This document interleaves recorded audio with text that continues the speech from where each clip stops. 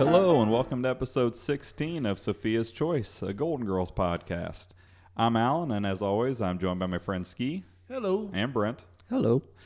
And today we're going to go over episode 16, The Truth Will Out.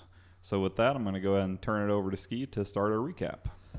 All right. The original air date of 16 was January 18th, 1986. Written by Susan Beavers and directed by Terry Hughes.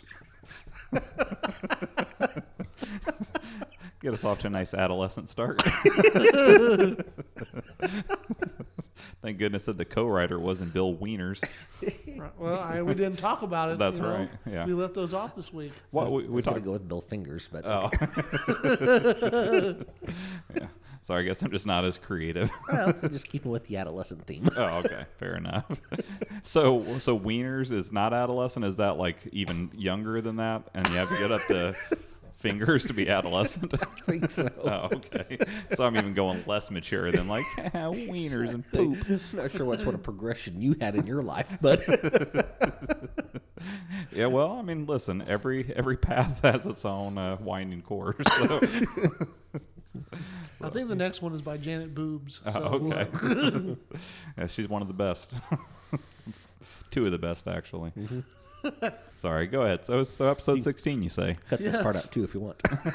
written by Susan Beavers and directed by Terry Hughes. We open in the kitchen. We see Rose making her special maple syrup, honey, brown sugar, molasses, Rice Krispie log. Now, those are, I don't know, I don't eat molasses much at all. Like, I'm sure I've had things with molasses in it, but I don't have a great frame of reference. Everything else sounds like a good ingredient, but it is a lot of sweetness. Yes, very much so. Like molasses, the best I would equate it is like a thick syrup. Okay. Yeah. Like it's like almost like if you just took a thing of Mrs. Butterworth's and just ground a whole bunch of brown sugar in it and just dripped it on the stuff. You stick the tap straight in the tree. Oh, okay. That slow moving tap that comes out. Well, so aren't a lot of these ingredients kind of redundant? Yes. Yes. Yes. You know, it says syrup, honey, and molasses. Like, seems like all three of those. She's like, I'm making my butter margarine country crop cookies. Special recipe. Exactly. Well, I guess it's a Minnesota thing. The secret ingredient is butter. So she's making this, very sweet log. Dorothy enters, kind of greets Rose, and then Rose insists that she try some of the treat. Based on Dorothy's response, it's extremely sweet, as we could have guessed before. And she asks, do any of your kids still have their own teeth? Right. Yeah, that was the first good line of the episode. There was a handful of good lines in this episode. Not nearly as chock full of them as last episode, but we'll get to that as we go through the review. Didn't you think the title could have been better? Yeah, I didn't really understand. I mean, I guess I understood the title, but yeah, it was definitely... Yeah. When I first read the title, I was like, oh, it must be cutting off part of it because there's Yeah. going to be another funny word or word that makes it funny that adds on. And yeah. So last week, a fantastic title. This week, pretty mediocre title. I like the title, The Truth About Charlie. I mean, that's like a famous title. Yeah. You know, like, why didn't they use that one again? Yeah. Well, Test. Sorry, the engineer was motioning towards me. well, it was just Brent was handling the microphone in a loud way. You say beavers, I'm going to react. Well, listen, if your hands are below the table, then they don't make noise above the table. So you do what you want below the table, but above the table. Once had a barber tell me that. Oh, really? Well, like below the smock, whatever happens down there stays down there. Well, no, like, it's like, you can't fidget and like your entire body's connected. So if you fidget below the smock, you'll fidget above the smock, and then I'm going to cut your ear off. Oh, okay. Oh, so he wasn't. I thought you were saying he was telling you like, hey, go to town. No, under the he smock. took an anti-fidget position. Oh, okay. Well, fair enough. I guess, I don't know, maybe you just had that look about you that he could tell that some naughty business was going to be going on underneath. Well, we learned that she's making this log, preparing for a visit by her daughter, Kirsten, and her granddaughter. Dorothy asks, what has she got planned for their visit? And she lists a variety of animal-based attractions, SeaWorld, Gator World, Reptile World, and Parrot Village.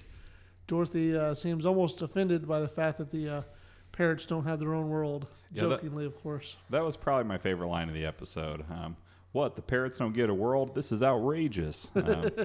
Like I said, there wasn't as many, it wasn't as chock full of great lines as the last episode.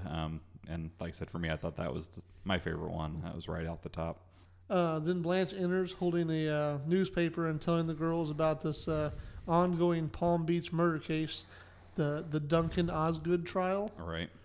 Blanche is convinced that the main suspect is guilty because his wife was found at the bottom of their private lake, clutching his dickie in her hand. Yeah, Dickie is definitely a rarely worn article of clothing at this point. Seems like one of the most pointless things that I can imagine as far as just clothing in general. I mean, I suppose it gives you the appearance of being dressed a little nicer than you are, but I just can't imagine that many circumstances where a dickie would be appropriate. So, I think in the Miami Heat, though, you're probably more likely to wear a dickie. So that you can kind of have that nicer look, but a little less layered. Exactly. Yeah, fair enough, I guess, but I don't know. I still would think even maybe in the Miami Heat in the 80s when there was a higher expectation for how well-dressed a man is, how dapper he might be to go out on his business and whatnot. I think nowadays all of society is a bit more casual than it was. I agree. So there was a gentleman at work today, his first day there, not wearing any socks. Wow. Like he had on dress shoes, and slacks, but no socks. And that's just... Yeah, that's something I've never been on board with. I mean, regardless, granted, like if I'm wearing sandals or something, but outside of I'm not a fan of it in tennis shoes and certainly not dress shoes. I know a lot of people rock that style, but it's definitely not mine. And like you said, for your first day at work, I think you go ahead and bust out the Argyles and exactly look a little more. Exactly. Dapper it up, right? Yeah, exactly. Set that good Speaking first. of dappered, I like your shirt. It's nice. Why, thank you. I like your shirt. Thank you. It's good with your hoodie. Thank you. I'm the only one at the table with the Golden Girl shirt. So You are, yeah. Yeah. Yours is the best still then, right? Yeah, I mean, it's the best for the occasion. Uncontested. Yeah, exactly. It's because the royalty checks are made out to you. Right. Yeah, and boy, they are rolling in. So you think that this was purchased with future earnings? Exactly. It's an investment. Exactly. There's your tax write-off right there, sir. I believe this Golden Girl shirt is at least a year old at this point. I think it was Christmas 2018. So So you bought it right when we recorded our first episode? at least when we discussed recording our first episode. So. Well, after that awesome line, Sophia enters and is complaining about her blood pressure being too high and that she shouldn't be giving up her room to the visitors. Dorothy reminds her that the blood pressure monitor isn't working correctly and that she'll be fine sharing a room with her. It does seem like they're always the one who have to double up whenever they have company. Well, I mean, that seems fair to me. I mean, they're family, and I would think that if you had to pick two of the group to pair up, that would definitely be the obvious choice. But do you think they get like knock off on the rent that month or something? No, or? not at all. I Really? think. I mean, they're close enough that they're like family, so I don't think that you give a discount to, or I don't think you request a discount if it's that kind of a circumstance. Now, granted, if it was like, if the daughter and granddaughter were moving in for a couple of months, then by all means, But I would say that for a week or two, whatever it was, I don't think it would necessarily be appropriate to ask for a discount. Okay. Sophia eventually, kind of relents, but then asks Dorothy to lay off the broccoli at dinner. Right. Rose thanks Sophia for giving up her room for her daughter and granddaughter, saying it is more fun to have family visiting instead of staying in a hotel. She comments that while she's excited to see them, she is a bit nervous. Sophia interjects a short story about how her friend Maria, who also gets nervous when her daughter visits, Teresa, and we find out that she's a mob hitman. She adds that the Frank Sinatra song "The Lady is a Tramp" used to be named "Teresa is a Tramp," but they had to change it for legal reasons. Dorothy brings Sophia back to the conversation at hand. Now, why would you need to change that song for legal reasons? I mean, there's got to be a million Teresas in the world. So, Yeah, unless Maybe you said Taria- Teresa with the last name. Yeah. You know. Well, even then, depending on the last name. Yeah, I mean, if it was a particularly common, like if it was Teresa Smith, then you're probably fine. But yeah, Teresa Petrillo may be a little more of a challenge. But yeah, so she kind of snaps her back to the conversation. They ask Rose why she's nervous, and she explains that she made Kirsten the executor to her will, and then when she's coming over, they're going to go over the paperwork, and that there's a few things that might surprise her, things that she wouldn't be expecting. They reassure her that while it may not be the most pleasant conversation, obviously going over will is not necessarily something you like, that she should be fine, that she's an adult and such. Right. Blanche adds that she wishes she had some surprises to put in her will. One such idea was to leave like a token to all the men that brought joy and pleasure to her life, to which Dorothy kind of asks, where would they read that, Blanche? The Astrodome? Right. I think that one's my favorite line. Yeah, that was definitely a solid line. And then the line that she follows that up with is, I think, one of my favorites, where she talks about that she would like to put in there, to my sister Virginia, I hereby bequeath my diamond brooch, my collection of Wedgwood china, and all my stock in AT&T. And then Dorothy asks her, she has stock in AT&T, and she says, I don't have any of that stuff. I just like basically like the idea of Virginia thinking that she hit the jackpot. Yeah. I thought that was a good line. It is funny though, even after it seemed that Blanche and Virginia got a bit closer after the whole liver situation. Still wants to stick it to her one last time. I get the impression Blanche just likes that kind of humor anyway, though. Well, yeah. Kind of just like a dry, like, haha, I gotcha. Right. Even if it's beyond like just the kind of raw humor, just like a little bit extra of a sting. Yeah. Makes it special for her. you know what I love about Blanche, and as the season goes on, it's like I don't know, when we came into doing this, and I was going more off of my memories of the show, I don't remember Blanche being one of my favorites per se, but I love that she owns who she is. Like, she doesn't get offended by people making the slut jokes at her or anything like that. Sophia's all about it. She's like always jumping on it. But whether it's her or Dorothy, making the Astrodome comment, she just, is like smiles like, yeah, I like to enjoy the pleasure of, company. And I don't know, I just really like the fact that she just 100% owns it and is not apologetic about it. I mean, that's pretty awesome. Do you think in her mind she's thinking that Dorothy's just jealous? It could be. I mean, I don't think she certainly doesn't look at it as anything to be ashamed of, I don't think. Exactly. We've seen her, make comments and such in front of a variety of different, could be members of the clergy or, law enforcement or children, so she's pretty much girl power, right? Yeah, she is who she is. And I appreciate that. So we change scene and we find Dorothy and Sophia sitting in the living room. Sophia is now humming, "That's why is a tramp." I was remembering her little comment from before. Blanche enters and asks if the visitors have arrived yet. They have not. She kind of excitedly shares some clothing items she had bought earlier, talking about, I think one of the things was sequin socks. Yeah. Which I've not heard of that before. Yeah, it doesn't seem like it'd be comfortable at all to wear sequin socks. Better than the no socks, though, that Brent's new coworker was wearing. I guess if you're going for shiny and like it's probably expensive socks, I can't imagine those would be really cheap. Now, would you have thought more or less of him if he did have sequin socks on when he came in? I think the hierarchy of I don't know. I would think less of them. Less of them. Socks. Oh, okay. What if your feet? That would be horrible for your feet to get sweaty. I know. Every time you walk would. Well, it just seems like it would be uncomfortable. Like you'd be stepping, like those things would, shift a little bit inside your shoes, and you'd be stepping on sequins that would get, pointed up into the sole of your feet constantly. Horrible.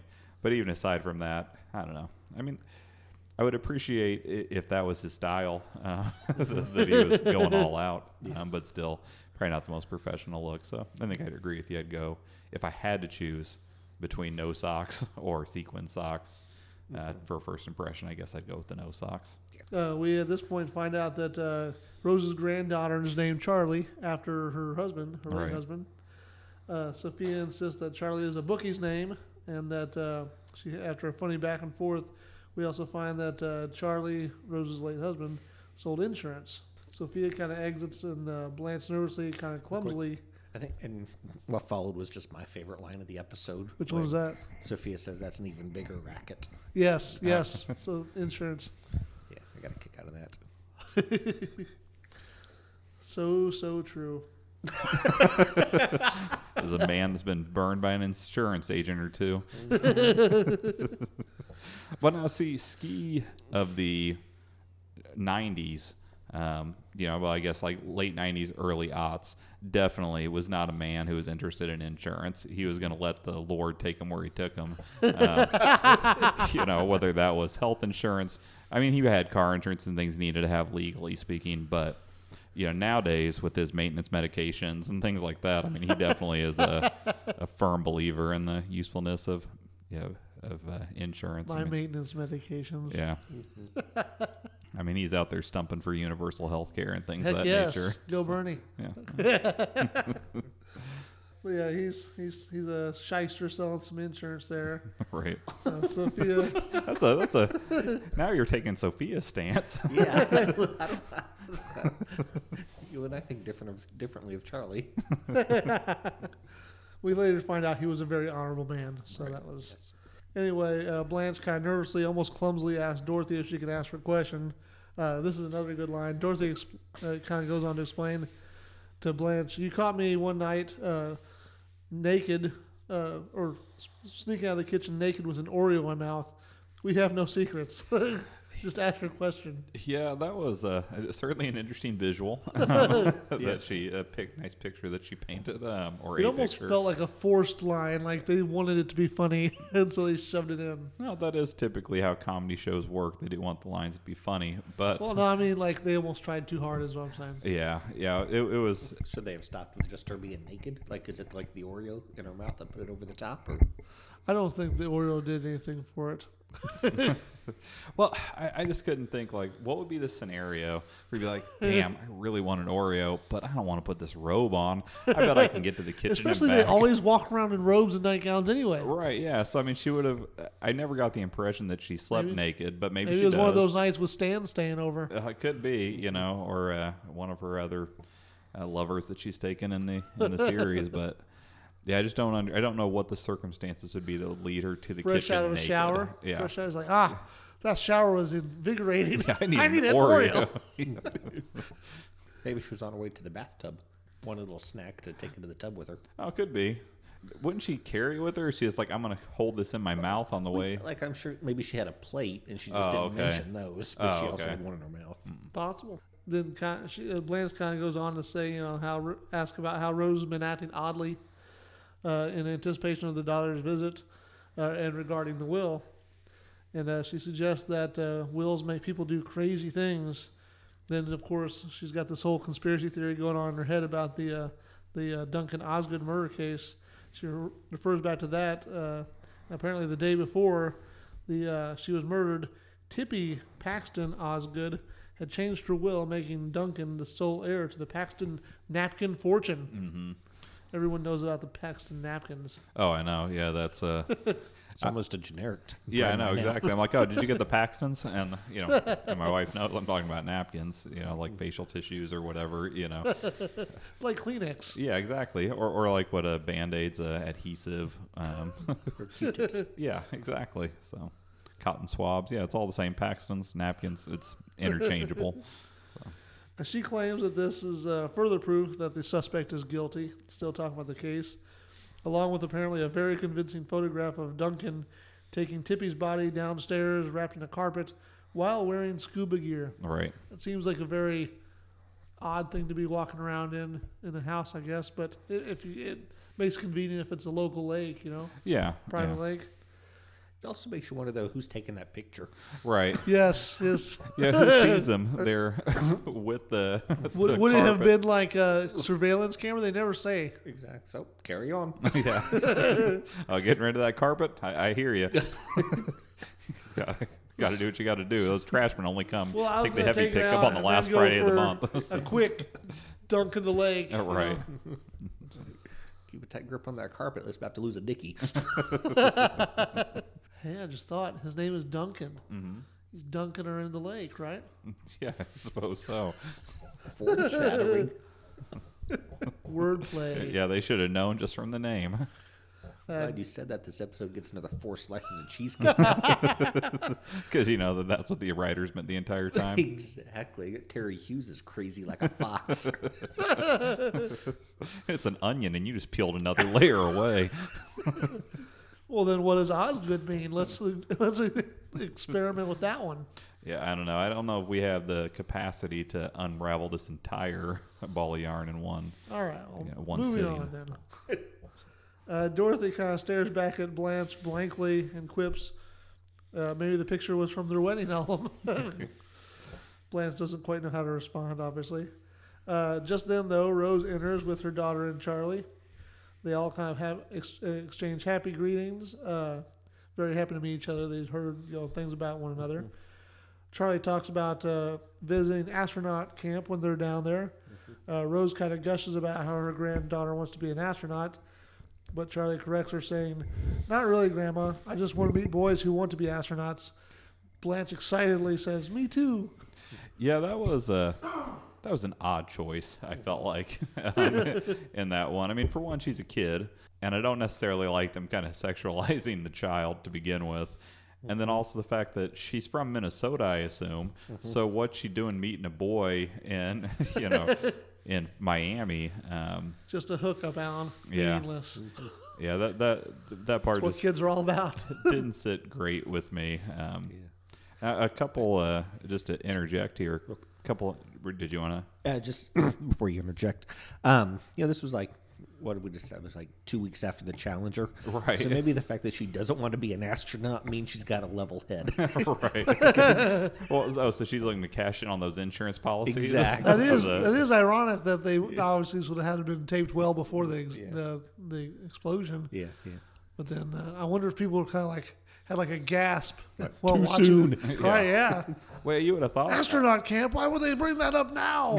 Yeah, honestly, I'm surprised they didn't cut it out. Because like you said, it was extremely close to that event. It was a huge. I mean, the country was decimated after that. Yeah, well, I don't know if it was decimated, but Decimated.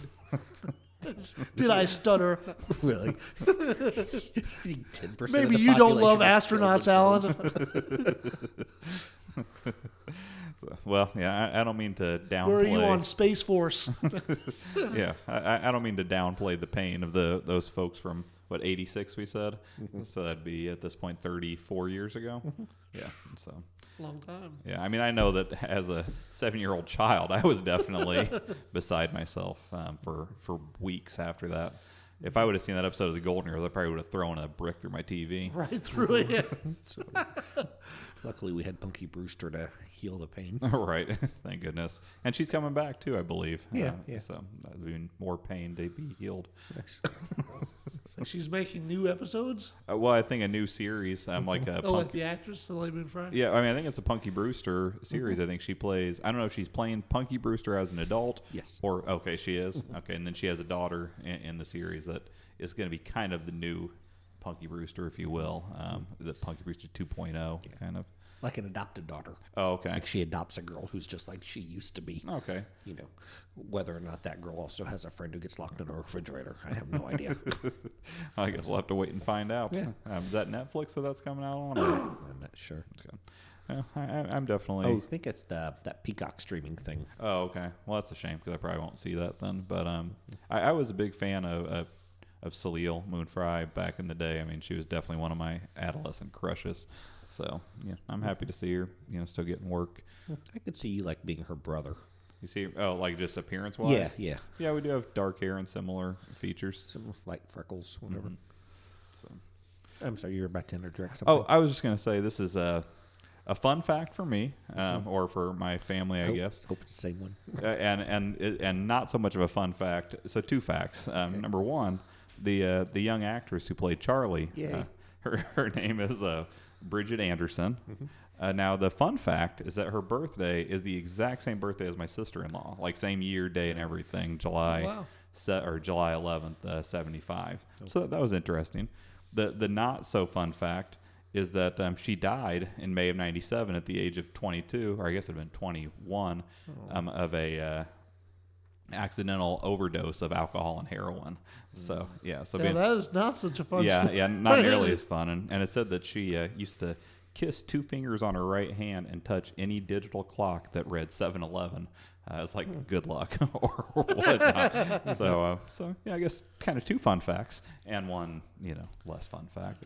Did you have anything more to add to? No, I was just going to talk about her. Like when I was a lad, she made me cry more than any other. Like it was like the first. She was in that movie Savannah Smiles, and that movie made me cry like once a week, probably. Really, I don't think I've ever even seen Savannah Smiles. It was.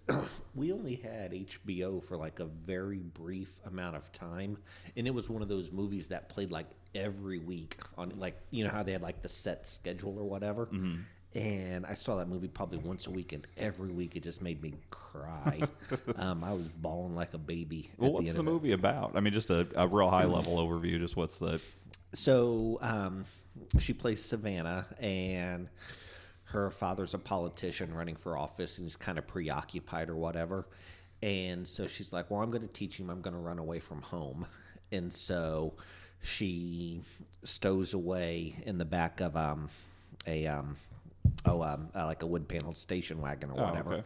But the wood-paneled station wagon... As you do in those days. Exactly. It had actually been stolen by these 2 guys who had they were convicts, and they were just released from prison. And anyways, like according to the feds, like they thought that these guys had kidnapped this girl or whatever, and they did not do that at all. Actually, I don't even think that the car was stolen. I think it was actually like their legit car, so they did like nothing wrong. Oh, okay. So they just thought they had it because they were convicts. They kind of typecast. Or, Yeah, exactly. Whatever, and so they ended up going back to jail, and she reconnected with her parents and everything like that. So yeah, I don't know. It was just Were your tears for the convicts who were yeah. Like they were unduly accused? exactly. That's how I became a social justice warrior. But they go to prison and like I That don't does know, suck. but it's like they have fun with her and everything because like one of the convicts is like like a gruff type convict, and the other's like a poor man's Ned Beatty. Oh, okay. Who's kind of like a whatever. But she melts both their hearts, and they have adventures and everything like that. And I don't know, it was just such a sweet movie. See, right now in my head, the only pair of convicts that I can see are the robbers from Home Alone. Yeah, that's exactly. Kind of lovable goons. Yeah. But The good old wet bandits. exactly. Yeah. So, it was an amazingly good movie. I highly recommend it. And it's available to stream for free on your Amazon Prime. Okay. Well, I'll So it's definitely called have to check it Savannah out. Smiles. Yes, and she does. It'll light up her room. Savannah Smiles is also the name of a Girl Scout cookie because the Girl Scouts in America was founded in Savannah. I don't know if it's still made, but a previous Girl Scout cookie at least. Oh, okay. I've never heard of a Savannah Smiles Girl Scout cookie. No, neither Look have I. it But Gwen was never in Girl Scouts, so I wasn't that in depth as far as the offerings. I always kind of when the people come and solicit, I generally just go for the same 2 or 3 options and barely pay attention to the other 20 new cookies that they have. For Yeah, I don't remember $8 what a box. the flavor of it was. Yeah. I want to say it was maybe like a lemon, but I don't remember. Yeah. Girl Scout cookies are like cigarettes. Like if you the thing where it's like, oh, I'm gonna quit smoking by like smoking this entire carton or whatever. I did that with Girl Scout cookies. Like I can still eat tagalongs, just not nearly as many as I used to be able to. This is the last one, I swear. Yeah. Just this last box. Yeah. Like one Saturday, I ate 6 boxes of tagalongs. Oh my Wow, God. that is an impressive number. I mean, did you take a mortgage out in your house just to buy those 6 boxes? It was I went to the AMC Best Picture Showcase, and so I was like spending 12 hours in a movie theater, and I packed my little backpack full of 6 boxes of tagalongs. my sustenance for the day. Wow. And for the next 4 years, calorie wise. It probably took me a good 4 days before I had a solid movement. Now, did that culminate with us seeing Spider-Man and you vomiting on the wall as you ran out of the theater? Same theater, different day. Oh, okay. that is. I mean, now, granted, when I was younger, we had some impressive but also disgusting eating feats. We used to go to Pizza Hut for their lunch buffet all the time, and we would see how many crusts we could pile up on the plate. I mean, we'd get a plate that was 8-10 inches tall with crust. I don't like that at all. You don't like People who don't consume their crust at the pizza buffet. Well, it was like a trophy for us. Well, we were teenagers. In I fairness, get it. It's like, oh, those are the fallen soldiers. But yeah, you just sort of. Well, I didn't realize that we just found Brent's line in the sand. Now, what if you're someone like Joey, genuinely doesn't like crust? Like, you won't eat it here at home either. Yeah. So, would you also have a problem with? You, as his parent, have to step up to the plate and eat his crust. You can't. That is just wasting food. Well, what if you go to a buffet and you get something off the buffet that you don't like? You're just like, well, I guess I got to down it because I took it off the buffet line. That's acceptable. Well, how is that any more acceptable than wasting a piece of the pizza that you didn't want to eat? Because you're wasting like one slice of pizza, as opposed to like all of those crusts. I mean, you're going to fill your belly with something, so you're eating up more of the profits of your pizzeria.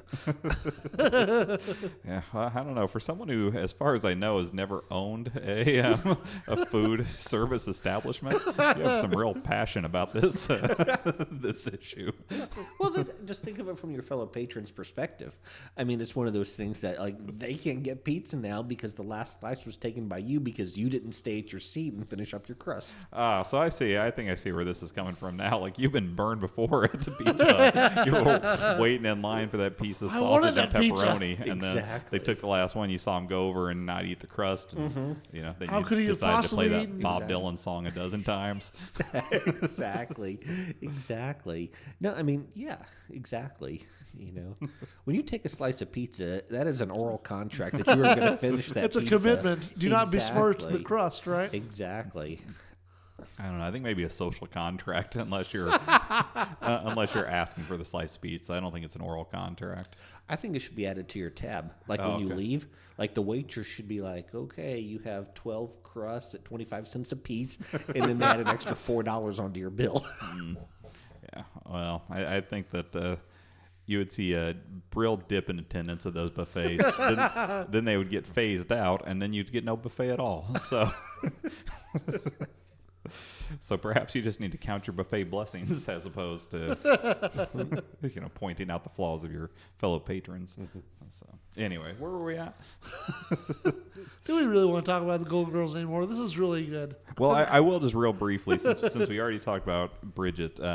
Christine Belford played the role of Rose's daughter in the Kirsten? show. Yeah, Kirsten. And she was another one of those people that was in a ton of different things as guest actress. Her most prominent role, she played on 9 episodes of Beverly Hills 90210 as Samantha Sanders, 7 episodes of Silver Spoon, and she was also in Christine, the movie about I think she had a fairly prominent role in Christine. Was she Christine? It would have been awesome if she was, given that the titular that's her character name and all that. But unfortunately, no, she was not. She did not play the role of the car. So anyway, so now we have both guest actresses out of the way as far as little So background. back to the Challenger. Right? Yeah. Charlie, the girl, is going to astronaut camp, and Blanche is excited about astronaut boys also. Right. After that, kind of back and forth. Apparently, Kirsten and Charlie had brought gifts for Blanche and Dorothy. So they give them out to them. And apparently they are the same sweet rolls, the Rice Krispie rolls that Rose was making earlier in the day. Yeah, it's too bad they didn't have a little bit of communication beforehand. Where she's like, "Yeah, I'm going to be making one of these," and she was like, "Well, we're bringing 2 of them." Yeah, so she mentioned it's extremely popular in Minnesota. Yeah, apparently, but I'm sure Rose was like, "Oh, there's no way they'll let her get on the plane with that." She could have put it on on her checked luggage. Yeah, exactly. They were wrapped thoroughly, so That's true. In aluminum foil. Right. Dorothy hilariously thanks them, saying, "How incredibly sweet." Rose and her guests then kind of exit to get settled in. Blanche asks Dorothy what she's going to do with her. gift, and she responds, "It's a log. I'm going to burn it." I think that was my second favorite line. Then we got another scene change. We find all the girls out on the lanai finishing dinner together. They'd had shepherd's pie. Most of the group is thanking Rose for a delicious meal. Sophia was not as flattering, calling it garbage. Right, yeah, where I come from, it's called garbage. Kind Yeah. of throwing together stuff. You know, which I like Sophia's direct, forthright responses.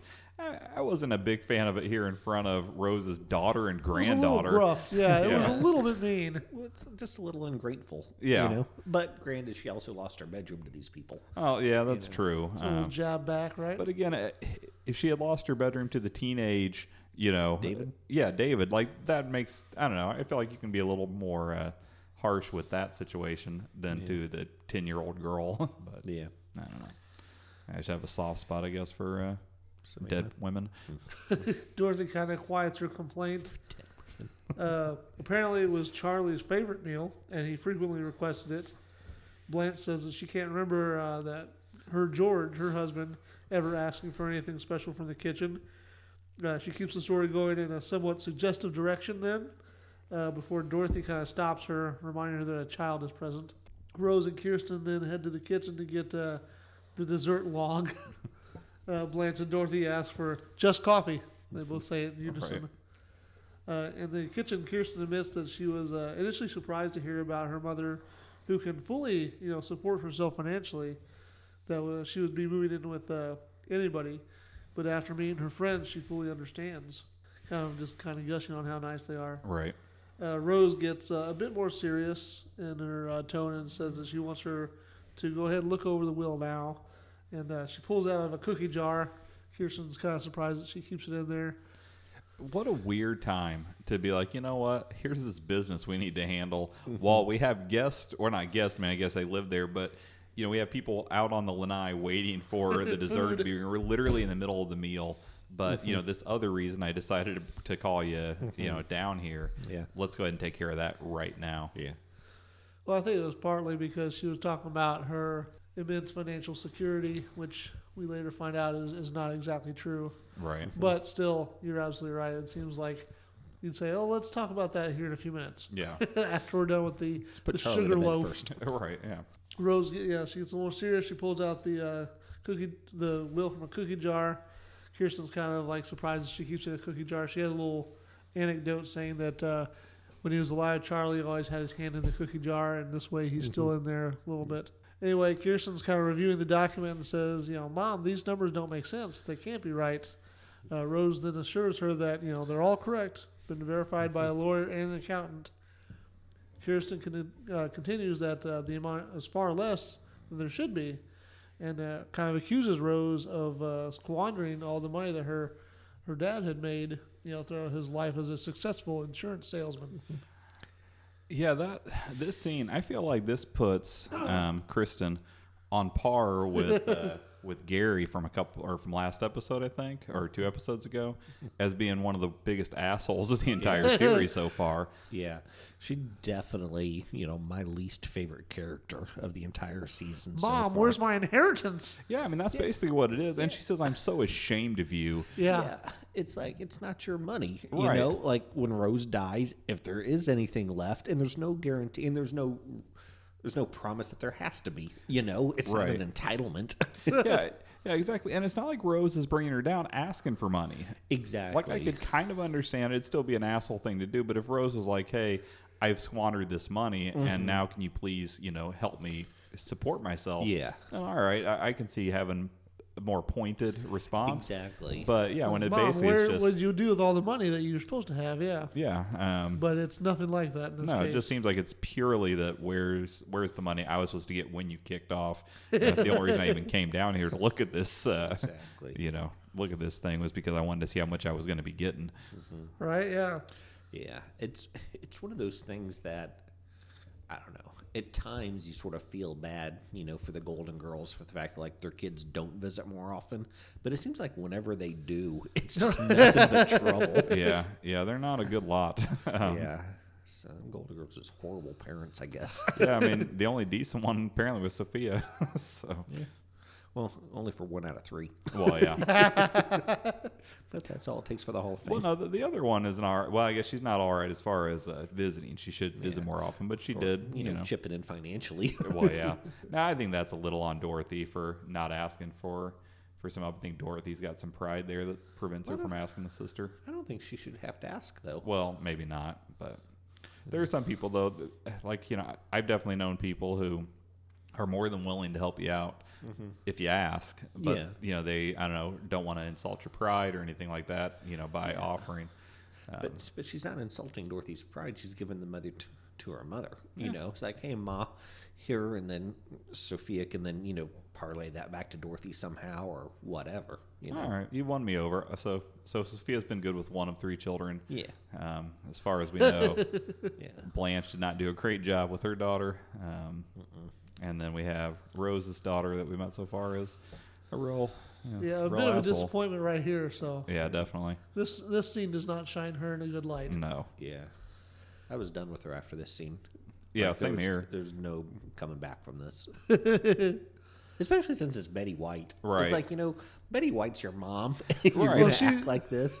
Like, you know, because everything that, you know, Rose has said about, like these elaborate after-school snacks and different things like that. It's like those kids had a nice life. Right, You yeah. know, and it's one of those things that if she wants to spend her golden years doing whatever with her money, that is nobody's business but her own. Yeah, exactly. Well, she's definitely sweet to everybody, pretty much. Like she's always like standing up for what's right in like previous episodes. Even when there's kind of a moral gray area, she's always on the side for what should be the good, I guess. Well, and wouldn't this girl have had some indication, that they weren't like wealthy?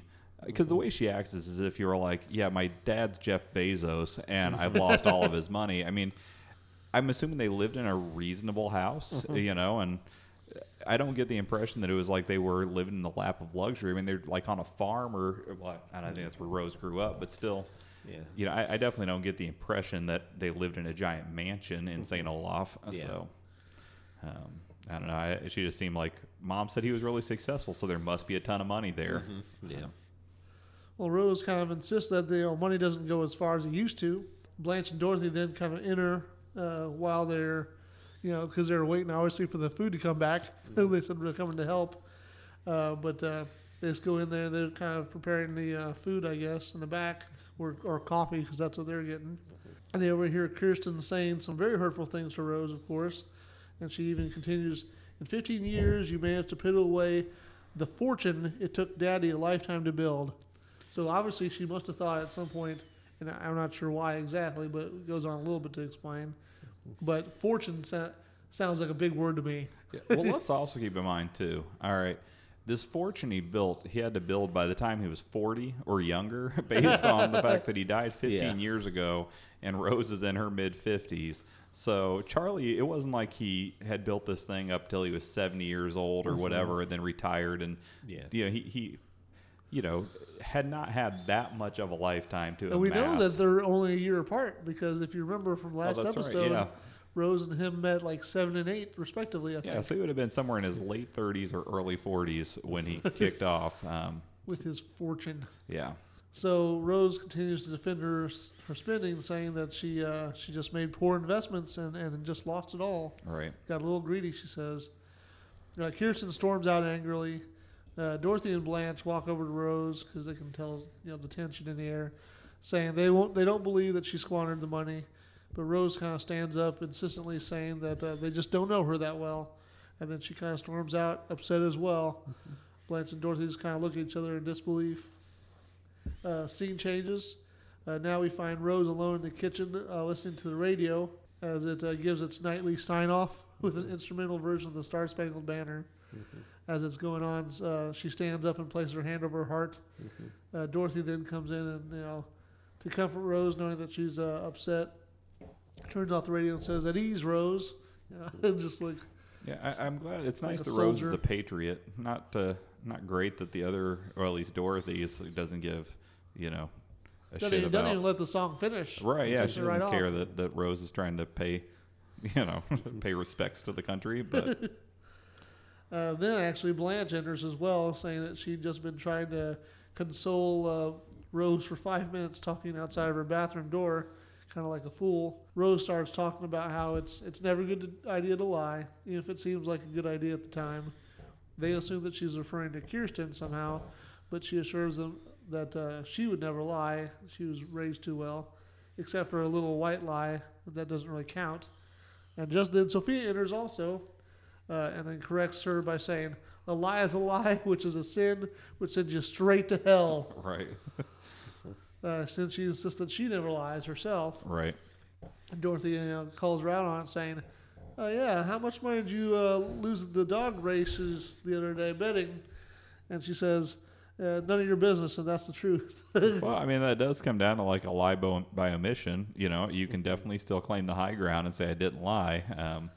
If you just didn't give the information to begin with, but it's definitely semantics. Seems very political, right? Right. Yeah. But Rose asked the girls what their biggest lie was, and then we kind of get some funny stories here. Blanche spins a story about telling her little sister, I think little sister Charmaine, right? Yeah. That she'd been left on the stoop by gypsies. Right. Blanche says that she was annoyed by her when she would claim that her hair was curlier and her complexion was prettier than Blanche's. And then she's never told her the truth since then. and even tried helping her to find her gypsy mama. Dorothy then says that she used to lie to Stan, saying that he was good in bed, but it was hard to tell him that, but she only had to do so on his birthdays. Yeah, well, it kind of gives you more insight as to why that marriage broke down. So, I mean, listen, fair enough if Stan wasn't good in bed, but at the same time, if you're only having relations once a year, you can't really be all that shocked when your husband decides to step out. Yeah. Well, yeah, exactly. You got to stay on your game. Right. It's hard to, Keep the romance alive. Yeah, exactly. Keep it interesting. It just seems like it'd be relatively miserable on both sides. I mean, I granted, I suppose you But can they have a probably really go to great one connection side. with somebody. What? They probably go on at the one side. You go on the one side? Nothing. Sorry, I must have missed that. But He's not taking her from both sides. oh, hey, it's once a year. You never know. Maybe it's all. Maybe it could pull out all the stops that one time a year. A But 3-for-1 special. yeah, So, Rounding all the bases. with the unplanned pregnancy, I don't think he pulled it out before he stopped. apparently not. So she lied to Stan. Blanche lied to her sister about being a gypsy. Charmin. Yeah. Rose admits that the girls, that she lied to Kirsten in this case about the will, kind of covering up to cover up some lies about her husband Charlie. And Rose then leaves the room. Blanche again kind of jumps back into the comparing the situation to the ongoing Paxton Osgood case, trying to build up the mystery, their intrigue. Dorothy says that whatever has happened, it's none of their business, and suggests that they just go ahead and get to bed. Blanche then protests, saying, "Of course it's our business. We're friends. We're roommates. I have no secrets from you guys. My whole life is an open book." And Sophia, being in there, kind of snaps back, saying, "Your whole life is an open blouse." Yeah, I enjoyed that line. And that was, I think, the line that kind of gave me that little, I don't know, revelation. Blanche just kind of smiles and laughs it off. Yeah, exactly. Yeah, it just kind of solidified that in my mind as far as her, owning Oh who she yeah, is. I'm flashing these titties. Yeah. And so we change. It just felt oddly, for some reason, I don't know if it's you saying it or what, but it just felt is. more vulgar than what that word typically is. It really, really did. Yeah, it just felt uncomfortable, like a serial killer telling me that. Really Thanks. I mean, don't get me wrong, you'd be the last person I'd expect to be a serial killer, but I don't know, with a Not line if they like say that, it. it seems a little less unlikely now. It kind of shaves off the edge on it. Yeah, just a little bit. Yeah, it's like, well, maybe. It's like Could you're a half step away from talking about Sophia and her bean. See, and even like Brent, what he said is far more vulgar than what you said, but it didn't sound nearly as disturbing. Sophia's choice. I mean, Yeah. however she wants to go with it. Mm-hmm. We change scene then. We see granddaughter Charlie in this case, in Rose's room playing dress up in adult clothes. I thought it was kind of odd because she seems like she might be a little past the age to be playing dress up, but I guess it was good character building. Yeah, I don't know. I guess they never really said, I don't think, specifically her age. Yeah. But I don't know. I don't know how long. I think it depends on the girl. I think certain girls like to play dress up further on. I mean, I think 11 and at that age and time, I think, kids could be kids a little bit longer. Yeah, that's very true. That's a good assessment.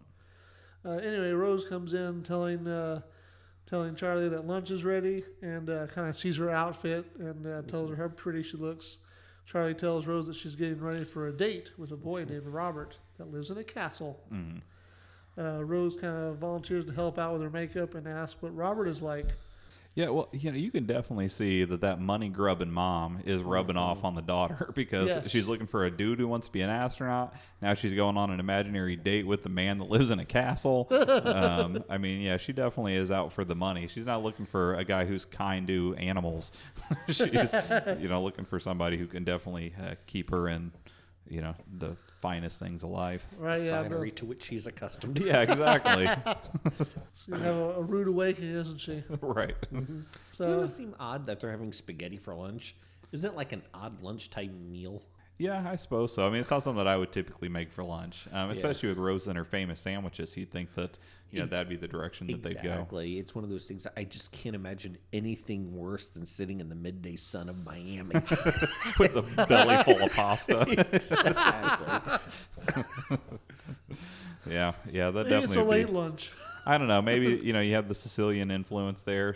Perhaps. Perhaps in Sophia's childhood, it was pasta for breakfast, lunch, and dinner. Unless it was pizza, of course. Yeah. For Mama Better eat Celeste. that crust. Exactly. You beat me by a half a second. So she's putting on her makeup, asks what Robert is like. She explains that he looks like Bruce Springsteen and is like Grandpa in that he works very hard and is very, very rich. You can see Rose's face kind of drop. Rose sadly realized that, what she really doesn't know much about her grandpa and tells her he would have adored you. They kind of discuss about how her outfit looks great for a castle and that, the sweater she's wearing will help because castles can be very drafty. Sophia comes in and then asks if they're coming in because the spaghetti is getting cold. Rose says they'll be right in, but they're in the middle of a makeup session. And this is another good Sophia line. Sophia sarcastically kind of replies, I hope the kid can help you. You wear more rouge than Miss Piggy. Yeah. Yeah, that was definitely one of the better lines in the episode as well. And so we fade out again, and now we change the scene to Dorothy and Sophia are in bed at night, and Dorothy's kind of tossing and turning. Sophia kind of gets up frustrated and says that she can't stand the movement in her cold feet. She even goes on to say, it's like having two size 9 fudgesicles pressed up against my butt. Yeah, that might have been my favorite line. I don't know. It was, again, there wasn't a huge standout, but that'd be in contention anyway. I can't imagine, though, B. Arthur wears a size 9. Well, what size do you think she wears? You think she wears like a 12? Or? Probably an 11 or so. Yeah, maybe. Maybe she's like self-conscious about her shoe size and demanded that the rewrite Yeah, call it no a size bigger 9. than 9. Yeah, that's true. Because size 9. Size 9 really isn't. I mean, that's I mean, that'd be in the range of 7 average. men's, Yeah. Be a big fudgesicle though. Right. But you have to assume that Rose, or not Rose, but Sophia probably has like a size 2 and, just tiny little, almost child-sized feet. So, And so Rose enters then, I oddly, do think because that like she they were should wear trying to socks, sleep. yeah. Like, I think if you're sharing a bed with somebody, you should be wearing, everything should be covered. Right. Yeah, I would agree with that. I noticed that. Well, especially with not a A non-spouse, Yeah. non-romantic type thing. yeah, then, exactly. I noticed that the girls kind of just walk freely into each other's rooms, so there's like quite a bit of trust there. Because Rose enters Well, I while think they're there's a sleeping, while they're greater trying to sleep. probability you'll see her naked in the kitchen than in her own bedroom. Right. Only if they got Oreos. Exactly. Or She- Savannah smiles. So Rose enters and asks, if Sophia, Sophia actually gets up before that, and then Sophia tells Rose that she's reclaiming her bed, and so they kind of just switch roles, and the two kind of switch places. Rose kind of gets in bed with Dorothy and wants to talk, but Dorothy is pleading with her to be quiet because she needs to rest, and if it can wait till tomorrow morning, that'd be better. Despite this, Rose starts talking about how she lied and how a small lie can just snowball into a bigger and bigger lie. Before long, you've got an entire snowman built on lies. Yeah, Dorothy had another one of the lines I really enjoyed in this episode during that scene where she said, don't worry about it, Rose. Most of the people I've slept with were liars. Yeah. At this point, thinking that Dorothy's asleep because she stopped talking, Rose kind of keeps, chatting about how she never planned to tell her daughter the truth, but her friends have kind of convinced her to be honest, and now her previous lies have even been harming to her granddaughter, and that she doesn't know her grandpa, and then she kind of sweetly closes with, "Now you sleep well, and I'll see you in the morning. I love you." And then there's a pause, and Dorothy chimes back, "Thank God, I thought you'd never shut up." Yeah. It seemed a little unnecessary, but it was it was humorous, but still, it's like, I don't know, definitely an unnecessary jab, Yeah. especially when it's like, okay, you've got your way. She could have just said, "Okay, I love you too. Good night." Or just said nothing and just Yeah. gone along with the idea that she's asleep. The thing is, like, the only person to whom that would even be slightly humorous is the audience to which she is not aware exists. Right, yeah. In a real world situation, it's just the Otherwise, two it's of them. just mean. Exactly. Well, I guess we find out that when Glad you love me. Now shut up. when Dorothy's tired, she can be an asshole. Exactly. I don't blame Sophia for not wanting to share a bed with her. Right. With her ham feet and whatnot. Oh, fudgy. Fudgicles, that's fudgy right. feet. Yeah. Which is Fudgy also feet. kind of gross thinking, or gross sounding when you think about it. Yeah. Not nearly as gross as you going on about Blanche's chesticles. Yeah. Blanche enters the living room now when Dorothy's kind of sitting there and explains that the crazy murder case that she'd been following turns out to have been a frame job. One of the family's trusted servants was trying to pin Tippy's murder on Mr. Duncan there. The butler had planned it, and the maid did all the hard work, apparently. Now, what I wanted to know is why. I mean, did they just hate the dude, or hate both of them? I guess because they wanted to kill the one and frame the other. Unless it was like, okay, I've named you the sole beneficiary, but if you died, then it's the servants that are next in line. Yeah, it doesn't really tie up that very cleanly. Yeah, like why? Like, what would be the motive other than I guess just hatred for them? That's been real.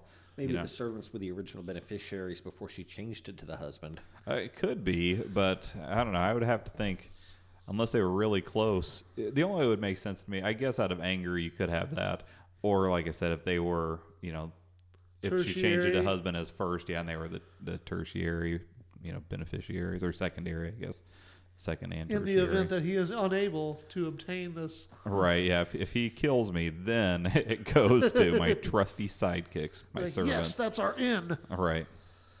But Kirsten enters from the front door, and she'd just been to the airline to reschedule her flight for later that day because they were leaving early. Yeah, still being a total bitch. Yeah. I mean, I don't know any They're other not way even to put spending it. the entire. She was only there for the will, and now that she knows she's not getting any, she's like, "We're out of here. Yeah. Screw this." I can't imagine anything worse than like taking a cab to the airport to change your flight. Yeah. And then taking a cab back home so you can have some lunch, and then taking another cab back to the airport so you can fly out. Right, just so you could leave early. I mean, Exactly. like it wasn't like that they had some emergency. It was just like, I'm mad at you, my mom, who it was by all accounts a really awesome mom, because you squandered what I assumed I was going to get when you Exactly. died. So we're going to go ahead and leave, so you don't get to see me or your granddaughter, for the extra Exactly. few hours. I'll teach you to piddle away money. Right. There's $200 in cab fares and airline fees. Yeah, exactly. So yeah, she's planning to leave early, but she heads to the lanai to get Charlie because she's going to take her for lunch. She was out there with Sophia. I think there was a line about them trying to get Barbie's hair back onto her head with Polydent, Yeah, Polygrip. Yeah, Polygrip. Yeah, good And, product shop. Just then, Rose enters and tells Kirsten that she needs to talk to her right now, and it is important. Dorothy kind of starts to excuse herself and take Blanche with her reluctantly. But Rose says that she wants everyone to stay and listen to what she has to tell them. She goes on to explain why there isn't much money in the will. She talks about how Charlie was a very kind and generous man and always kind of helping friends and neighbors in need. She continues saying that he was not nearly as good of a businessman as she kind of led her daughter on to believe. I don't know. It seems like, though, her daughter should be aware that he's not a very good businessman, especially since the fact that he paid for that red wagon even though she didn't have swine coverage. Right. Maybe she never heard that story, though. Oh, I think It is interesting that, he sold insurance as a boy and just was like, this is it. Yeah, and never very got good. better at it. Exactly. Yeah, started off. I mean, if I started something when I was 8 years old, I feel like by the time I'm an adult, I should be damn good at it. But Exactly. After 32 years of experience, you think you would have. well, and is he selling insurance directly that he's covering himself? I mean, is he like trying to make his own Allstate? It said he worked for a company. Oh, okay. So, because even in the conversation earlier, Kirsten kind of says, well, you always said that he was one of the best salesmen at his company, or something to that effect. Yeah. But she goes on to say that, he wasn't a great businessman and could never really budget or balance a budget. She told her that her father was a successful human being, and that she was afraid that if she, told him about his generosity and the fact that he did make a lot of money, that she'd kind of view him as a failure, which, knowing the girl now may have been true. Yeah, absolutely. But it does, I don't know. Because she mentions, how much he was traveling and everything, which is I don't know. Because it doesn't really track, because she's also said that they made love every single day. Yeah. So I don't know. Well, continuity isn't always. I mean, I still think that there's some serious issues with when Charlie died versus their ages, and when Rose got married to Stan and their ages I don't and think whatnot. before the series started, they're like, all right, let's break out this branch of timelines. Yeah, well, I don't think that there was no internet, so there wasn't trolls, so you didn't have to worry about making things. I mean, not like we Say, have hey, now. do you remember that episode 2 years ago? Right. I don't think this quite jives. Yeah. But she's telling her how her dad's was a really great person, but he did travel a lot, and so she was afraid that he'd think of him as a bit of a failure if he didn't make a lot of money. Rose says she's always saw him as a successful human being, and that I never thought of him as a failure. I hope I never let him feel like one. And if I did, I can only pray that he forgives me now. And then that's kind of a sweet sentiment. So It is. Kirsten and Rose, kind of hug each other and decide to go get Charlie and go to lunch together. I like Rose's comment with the size of our estate, because I think they even had a comment earlier where she had called it Kirsten had called it an estate, and she's like, oh, it's not really an estate, kind of already downplaying it before. Right. I think we'd afford lunch. Then Blanche kind of, after they walk out, Blanche muses about how nice and tidy everything ended up with both Rose and her daughter rather, and the Duncan Osgood case, of course, Right. which is all important. And she closes with "All is well that ends well," except that we kind of dissected that and realized we don't really have a good motive, but whatever. Right. And then Dorothy kind of closes with, "That's easier for you to say. You're not at the bottom of a lake clutching someone's dicky." And then they close. Yeah. Yeah. So that did conclude episode 16. It's hard to pick an MVP for this episode just because I didn't feel like one really standout person. I mean, I thought that Dorothy and Sophia had the best lines overall in the episode. So I think I'll go ahead and give it to Sophia for my MVP, but it's a toss up, honestly. Who did you have one that came in on top for you, Ski? I think Blanche, and partly based on your comments earlier on the fact that she does kind of own it. Yeah, I think I'm going to reverse course. I'm going to go with Blanche. I like the gypsy story. I like the line. I like the fact that even though she the pretty much ran the B story. yeah, I mean, she was the B story essentially. Her B story was just exposition. Yeah, I know. Yeah. That's- She'd read the paper today. Yeah. Guess what? But at least it was all, it was all self-contained within the episode, so they didn't have to take much time out. It was just, probably the entire B story was maybe 2 minutes of actual Dialogue, yeah. But so yeah, I'll go with Blanche too. So 2 votes for Blanche. How about you, Brent? Rose. Rose. That closing monologue, like Ski said, it was just amazingly sweet. Oh, So, okay, fair enough. And then Ski, out of 8 slices of cheesecake, how much would you give this particular episode? I liked it okay, but it wasn't anywhere near my favorite. So I'm gonna bat this down to 3. 3. Yeah, for me, the daughter was just so horribly unlikable. Some of the jokes among the women were more mean-spirited than normal. Like Dorothy about Shut up. Yeah, and Sophia about the calling the meal that Rose made garbage. It was just a little harsher than I typically like out of my episodes. So I'm only giving it a 2 on this particular one. Yeah, 2 as well for me, for all of those reasons, and 1 for each of Blanche's titties. Yeah, I don't know. It still sounds a little less dirty, but it was coming from your mouth versus Ski's, but only a shade less. Chesticles. Yeah, I don't know. I think for you, Ski, what it is that you kind of have that dad vibe in a certain way. Dad. Yeah, and so that's why it feels a little more awkward. Is that I don't know, Brent and I are just seedier individuals than you in general.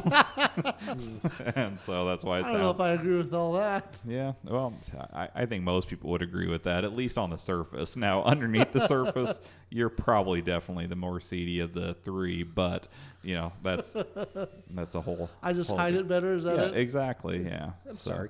So you're saying that, like, the 3 of us all, like, independently went to a Chili's, okay? Like the waitress would look at you and I and think, oh, these are the 2 seedy ones. And they would look at him and be like, oh, this respectable man is Definitely, because we'd walk into the Chili's and Ski would say, oh, hi, how are you doing? And he would strike up a conversation, seem very much like non-threatening. And whereas you and I would sit quietly, we'd order food. Now, we would probably be less annoying to the waitress. It depends on the waitress. A chatty waitress would love Ski. And or my wife. Yeah, well, yeah, Ski's wife doesn't have know any strangers. They're all friends, just that she hasn't met yet. But yeah, Ski would definitely come off as more disarming and more just, I don't know, friendly and whatnot than you and I would. So, again, there are some people that, like, if I was the waiter in that situation, I'd be like, whatever, dude. I mean, I'd be friendly because it's my job, but I wouldn't be that. I'd rather have a customer like us. But if you're a people person, then Ski is definitely the guy who's gonna come off better than you and I will. Now, if it's just based on, like, we're walking in the door and they're looking at us, I still think Ski generally is slightly more clean cut than you and I are. I mean, you're usually pretty clean cut. You shave pretty regularly. You know me. I only shave like all the way, like with a razor if it's like a funeral or a wedding. So it's rare. Generally, I just trim down. You occasionally let it grow. You just occasionally have a little stubble. I think maybe your facial hair grows faster than Ski's does. But I don't know, Ski's looking a little stubbly today too. So. His wife's out of town. Yeah, yes, that is that's true. Yeah. So. I don't know. This entire conversation seems to be going nowhere at this point, but I would say that Ski is the Very least dirty-minded seeming of the 3 of us, in my opinion. But that said, we're 3 middle-aged white guys. Cops aren't pulling a gun on us. We're pretty much. Well, if we said anything nice to a 20-something waitress, it's still a little bit creepy at this point, right? Yeah, absolutely. Yeah, Hey, very creepy. Nice short skirt you got there, baby. Now listen. Okay, so now, I just sold it. So now that Ski brought it up, we'll just go ahead and extend this podcast a little bit further with a story relating to that. It was nothing that bad. It was close. It felt was that bad. not. It felt at least that bad. You're overly sensitive. So Ski and I, we went to Disney World recently together to see the grand Second opening. honeymoon. Yes, exactly. Well, it's our first honeymoon. We haven't been on one to begin with. We're just trying it out. Who knows how things will go. We like to make lemons out of lemonade, so I want to make sure that You squeezed your lemons. exactly. So, but we The juice ran down your leg. We were in a restaurant. I don't like that. We were at the Galaxy's Edge. Okay, that was the main reason we went down there. The Star opening Wars. of the new All ride. about Star Wars. Yeah. And Okay, I thought Galaxy's Edge was a euphemism. no. He was not on my asteroid belt. But so we were there. Awfully close to Uranus. We were eating at Oga's Cantina is the name. It's like a Star Wars bar type thing that they have in there. And the waitress, again, we're 41, and the waitress was probably 25 or Maybe, possibly yeah. younger. I really hope the story ends with him asking her for some blue milk. I actually did have blue milk, but it was on the menu, so I want to be really clear. No, it was just awkward because he Can I said get it from the source, baby? there was this whole kind of like joke, like don't look anybody in the eyes. It's supposed to be like in a Star Wars cantina, or You get your face chopped off with a lightsaber. yeah, something along those lines. Blaster. And Ski says to this woman like, it's hard not to look at you because you're so beautiful. And I wanted to die right there because I felt so awkward that Ski just subjected this service worker to. I don't think that's exactly what I said. That is almost exactly what you said. And she's like, we don't serve your kind here, assholes. No, she did what any server would do. She was friendly and kind, and then tried to change the subject. And immediately went on break. So I overtipped her to make up for that bit of awkwardness. See, I think that just draws attention to it. Well, I mean, it wasn't over tipping by like a wild margin. It was like a 22% tip as opposed to, it wasn't like I gave her $100 tip on a $15 bill. Exactly. So- Wrote our hotel number on there, did you? Yeah. Exactly. Charge it to our room. Yeah. It's a 2-for-1 special. Yeah. But see, that Ski being friendly, he really is. I was really trying to just be funny. Yeah. I have no did- doubt that was his It, intention. it I don't. definitely came off worse than than what I intended. Yeah. And I don't think Ski even saw it as being bad. But then when I mentioned it to other people, there are some others that have agreed with my sentiment on it that it was cringy. But anyway, again, for the right person, Ski is far less seedy. But because he has that vibe, it can also be far more disturbing when he says some of his sexually charged comments. So, I don't know. With all that, stay golden, Coco. Hey, thanks so much for downloading today. If you enjoyed that opening, you should definitely check out Ashley Jade on YouTube. She has a bunch of awesome compositions on there. If you want to get in touch, you can email us at sophiaschoicepodcast@gmail.com. You can also reach us on Twitter at Sophia's Choice PC. We plan to have a new episode out every Monday. If you have a moment, give us a rating on iTunes or wherever else fine podcasts are downloaded. And of course, stay golden.